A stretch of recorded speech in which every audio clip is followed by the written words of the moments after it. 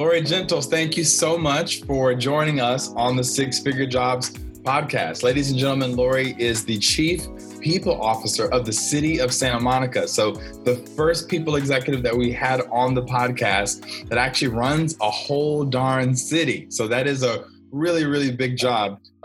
As every guest is on the Six Figure Jobs podcast, Lori is a personal friend of mine. We've met in our various HR circles, and over the past several weeks to months, we've been really just connecting. She has an exciting book that's coming up and an entire project. So we're excited to talk about that today. But Lori, welcome to the Six Figure Jobs podcast.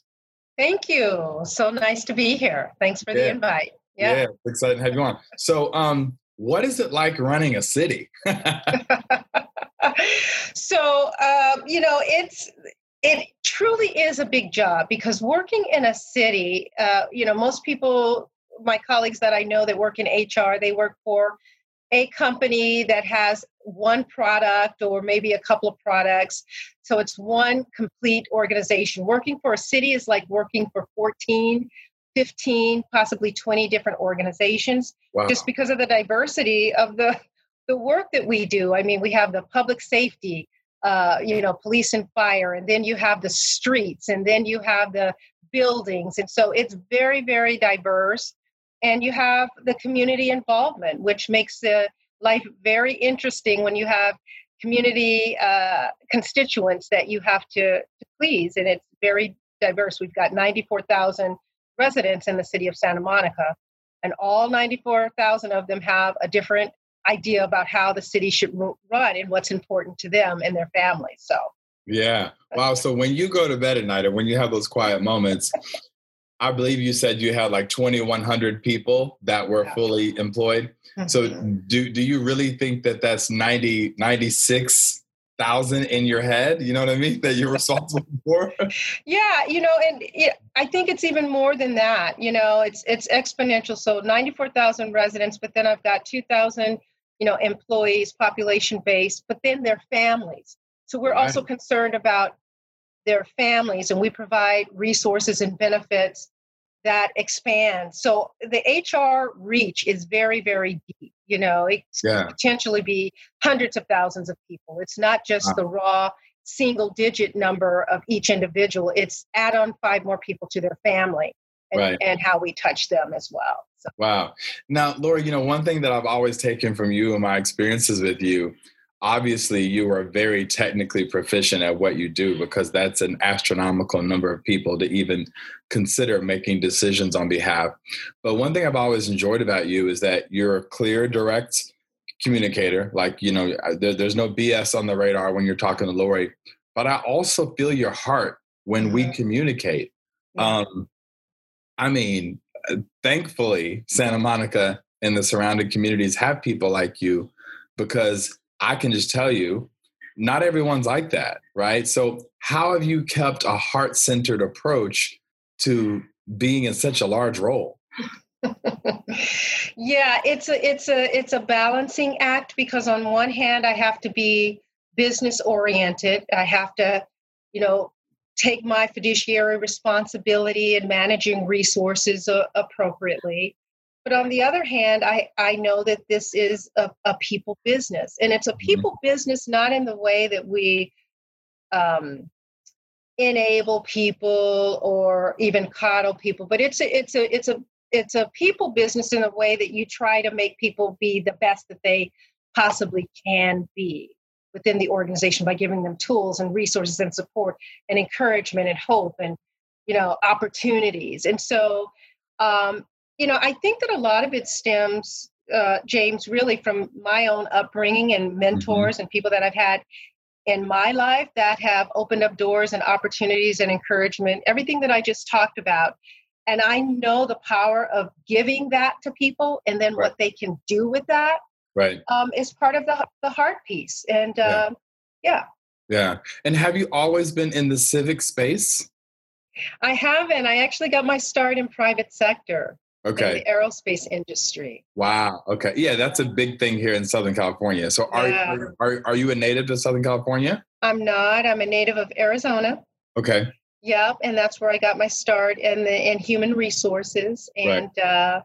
And and when you're in the private space, where I developed my customer service skills, and how to serve is in private sector, because you didn't please the customer, it's profits. It tied more directly into dollars and cents. Whereas in Right. the civic space, it's not so much that, it's more public opinion. Mm-hmm. Your reputation is your capital. Ooh, that's a very powerful. That's the first. I like to do pretend Yeah, bomb when somebody drops a bomb on the show. yeah, Yeah, your reputation is your capital. it is. Wow. Yeah, Yeah. that's massive. Yeah. Mm-hmm. Wow. Mm-hmm. Yeah, I always love the thing that said it takes a lifetime to build a reputation and seconds to destroy it. Second to destroy it. Yeah. And you see that all the time playing Yeah. out in the news, with Yeah. politicians and government. Yeah. Yeah, that's amazing. So there's somebody out there right now that's going to listen to this podcast and they have under 5 years of experience, or they're under 5 years and owning their business, and they want to be Lori one day. Very difficult to articulate how you got to where you are because it's millions of hours of just putting in work. But one thing that I talked about in a management training that I did once, and this was to a diverse area of people that were doing all kinds of disciplines. But I said, to me, there's two things that you will need to get to the executive track of any business or any company. I said, you need to understand finance, and you need to understand the law. And I just said, if you have that, you have an advantage and a leg up that most people would never even have. So you can be creative all you want. Every position ultimately should probably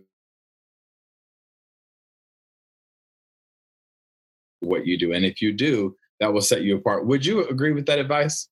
I definitely would, but I would add one more Okay. Yeah. onto that. So I think you need to have, finance, legal, but I also think you need to have a people, obviously, side. So obviously, yeah. Got to have that. So you need to be able to speak the language of business. Right. And the legal aspect, what you cannot do. It's kind of your fiduciary responsibility. And then just the people side, understanding the diversity of people and how you communicate and interact with them and influence them as well. So yeah, I think that's another one for how you influence them. Yeah, beautiful. So you by the way, you definitely should tell the audience your Instagram handle. I love your Instagram channel. No, I'm serious. Like it's actually like stoppable. I'm making up a word, but of all the things on Instagram that you see, scroll, your videos are just awesome, and they are stoppable because it makes me stop and it makes me think. And I love how you challenge thought. Like that's how I've always experienced you. So your platform, and correct me if this is right or wrong, is about personal responsibility, right? Mm-hmm. So how do you articulate personal responsibility in terms of how you're going about this in your personal platform that is correlated to your professional work? Yeah, it's about choice, So when I think about personal responsibility and being in HR, so often we hear people complaining about a number of different things. And again, as I mentioned earlier in the podcast, I really want to provide tools for people to be empowered and self-led and not have to rely on their boss or somebody else to necessarily give them an opportunity, because I do believe that you have the ability to create some of your own opportunity by your own actions and by your own choice. So one of my branding, how I branded myself is through a concept called I choice. So it's little I and, CHOICE.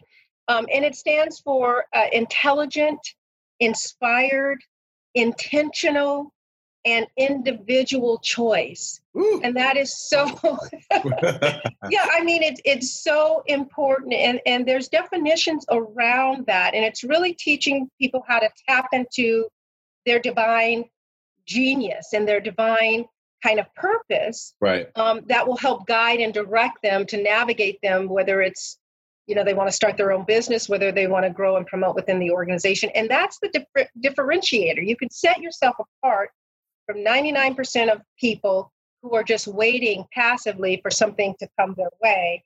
versus taking full ownership of their life and their destiny and stepping into that and making informed, intelligent, decisions. Yeah, I love that. Will you repeat the 4 I's, because it's so good? Yeah. So I-Choice stands for intelligent, inspired, intentional, and it's individual choice. Individual choice. I love that. I feel like I was the kid in the classroom, like, repeat after me. Intelligent, inspired. Yeah. Intelligent, inspired, intentional. Intelligent, inspired, intentional, and individual. Yeah. And that's a whole movement, Lori. That's a whole. Yeah. Really, we could just do that. Imagine a world where in 5th grade you start that. Oh yeah. Woo. I mean, right? Absolutely. In 5th grade, everything was structured around that. Okay, this is a big loaded question. Okay. We're going to figure some stuff out today. Okay, solving the world, yes. Let's solve the world's problems. We've got to figure out some things today. Why don't we do that at 5th grade? Why can't we reform the education system? And you're the most qualified guest I've ever had since you work in the civic space. What's going on? Like, how come we can't fix that? That's a $1 million question. It is. I don't know why we are not having different, why we're not teaching our kids how to think more critically. As an HR, let me tell you what I see on the tail end as a result of not doing that. Yes. Yeah, I see people in the workspace that can't think critically because our educational system and what society, tells us, we learn how to memorize things, and we learn what to think about certain topics. We are not learning how to think kind of critically and how to kind of use all of our dimensions in terms of our of the learning space. And so what I see in the work, inspired, intelligent, yeah, that inspired, intelligent, because here's the dichotomy. So think about babies and children, toddlers. Yeah. Toddlers absolutely exercise I-Choice. They're going to do their own little inspired actions, whatever they want to do that they're inspired to do, they're going to do. Yeah, they're going to put on a tutu, they're going to do it. That's right. Like a dunce hat, some goggles. Right. I'm inspired to look this way today, and this is how I'm going to go to school. Right. My rain boots on, and it's summer. Whatever the situation is. It's individual. It's not what anyone else is doing. So we have that as young people, and then we lose it along the way because we let societal pressures and messages, penetrate us and kind of put guardrails around us. Yeah. That says you can and cannot do certain things. Right. It's so, yeah, you're right. So I like how you flipped that and said, well, this is the results of us not doing that. Wow. Yeah, that really is powerful. Laszlo Block, I always say his name wrong, but the chief people officer of Google. Yeah. In his new book, Work Rules, I really like it. But probably this is ego-driven for me. But he was at London School of Economics, and I think somebody asked a question, or he said, "Well, I don't have a traditional background in HR, and I think that's why I've had a lot of success." So he went on to give like 5 major brands, like Pepsi or whatever, but like Levi's, like really big brands or companies, and said, either they're non-traditional thinkers, and that's how I think you are, Lori, or they're not, or they don't have the background. And then he said, this person's a lawyer, and they got into HR, and it wasn't even labor and employment law. Exactly. Right. Yep. This person was a management consultant in the finance space, and then came into HR.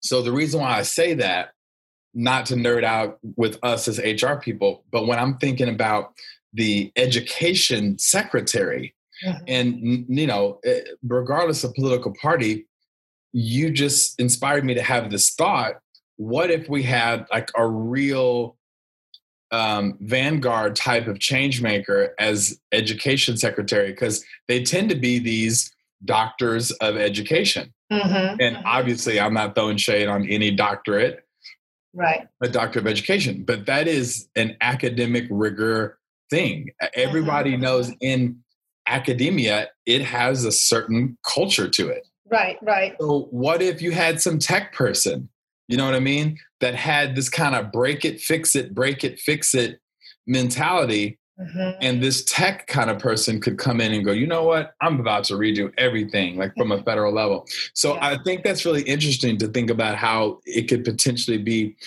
disrupted. And then that segues back to what you and I do.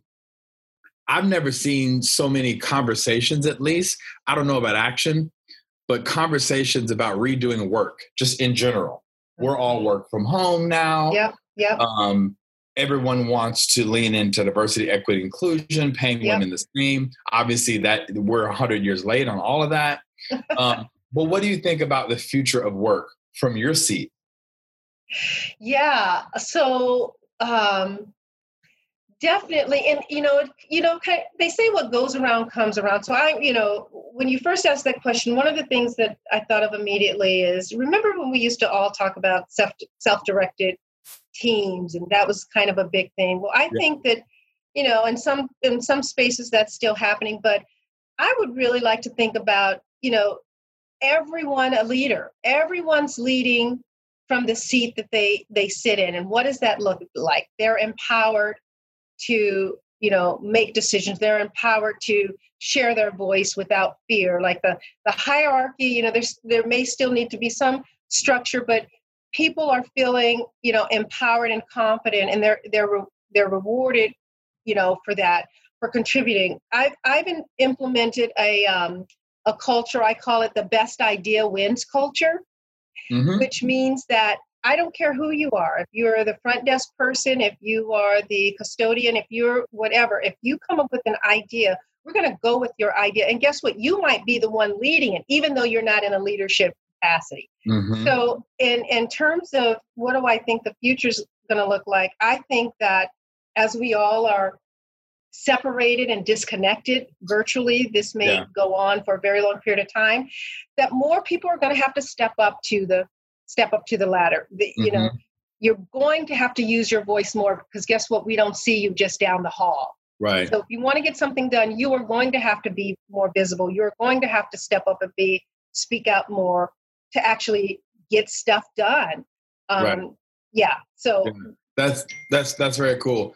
I'm experimenting with like an athletics kind of concept, because I've always been inspired by the military, by sports teams in particular. And when I think back about my childhood and college, when you talk about racial harmony and gender harmony, if you get a bunch of, let's say 10 years old, so they can actually play the game, at that level, like pre-puberty, you can play kickball, and it's male, it's female, all colors are there.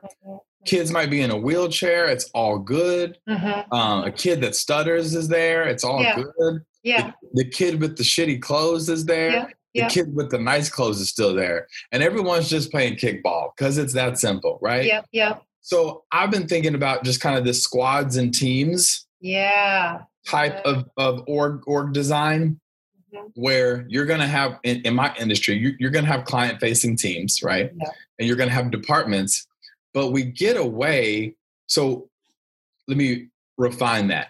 We keep the departments and the company, which are military terms, which, you know what I mean? Those are military terms. But then psychologically, we have, squads, which are larger groups of people, and then teams. And these teams become almost like your home base when you were in school. That every Monday, let's say at 12 o'clock, you sit down, whether it's on Zoom, and you're going through things that are related, that are 50% related to work and 50% personal. So the 50% work is, hey, it's a bit of a cognitive behavioral therapy. Like, yeah, hey, things are crazy right now. Yeah, stuff's really going fast, yada, yada, yada, so-and-so, so-and-so. Not leaning into gossip, but just having a cathartic experience of expression, not around going up to a manager. And then the other 50% of that is, well, how's your sleep? Have you guys been going through a lot of anxiety as well? Well, I just found a new smoothie recipe that I really enjoy.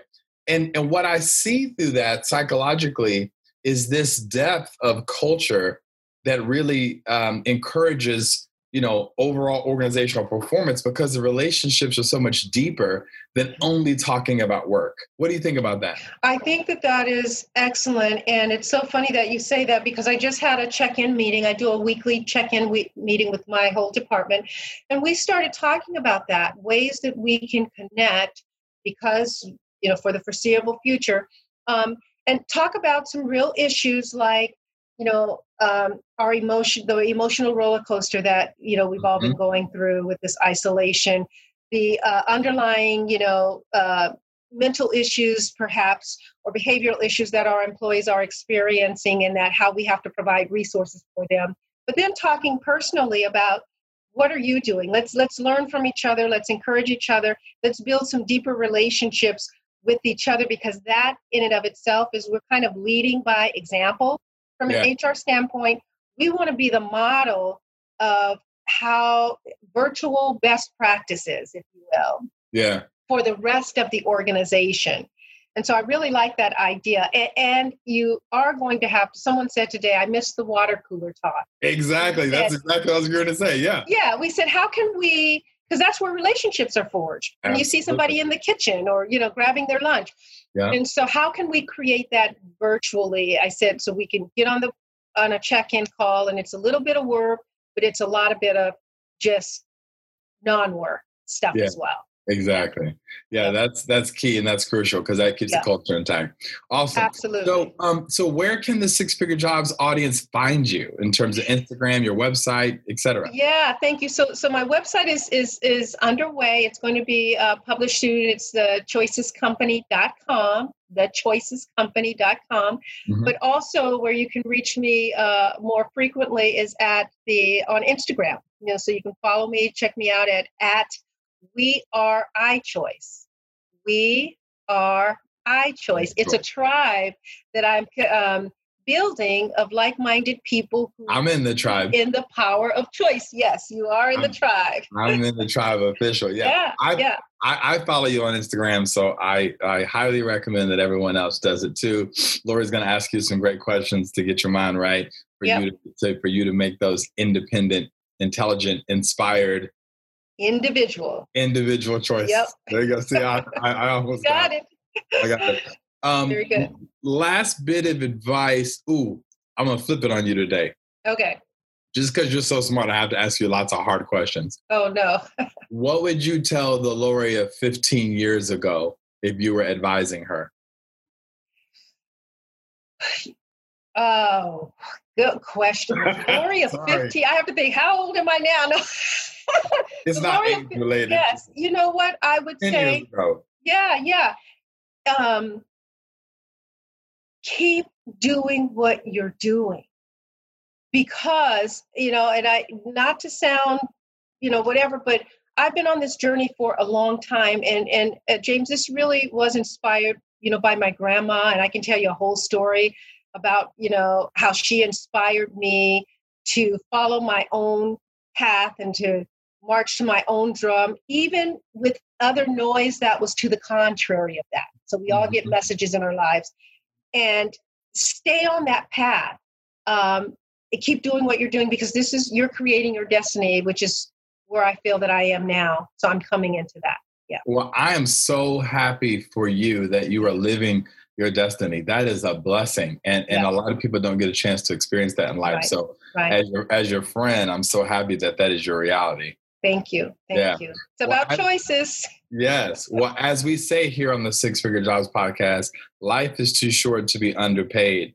So we're happy that your reputation capital, just to take it back to the top of the podcast, is in full effect Thank you for what you do for our community. Thank you for what you do for me, Lori, and for everybody at large. Thank you for challenging us and keeping us on top of our game, Lori Gentles. Thank you so much for being here on Six Figure Jobs Podcast. Thank you so much.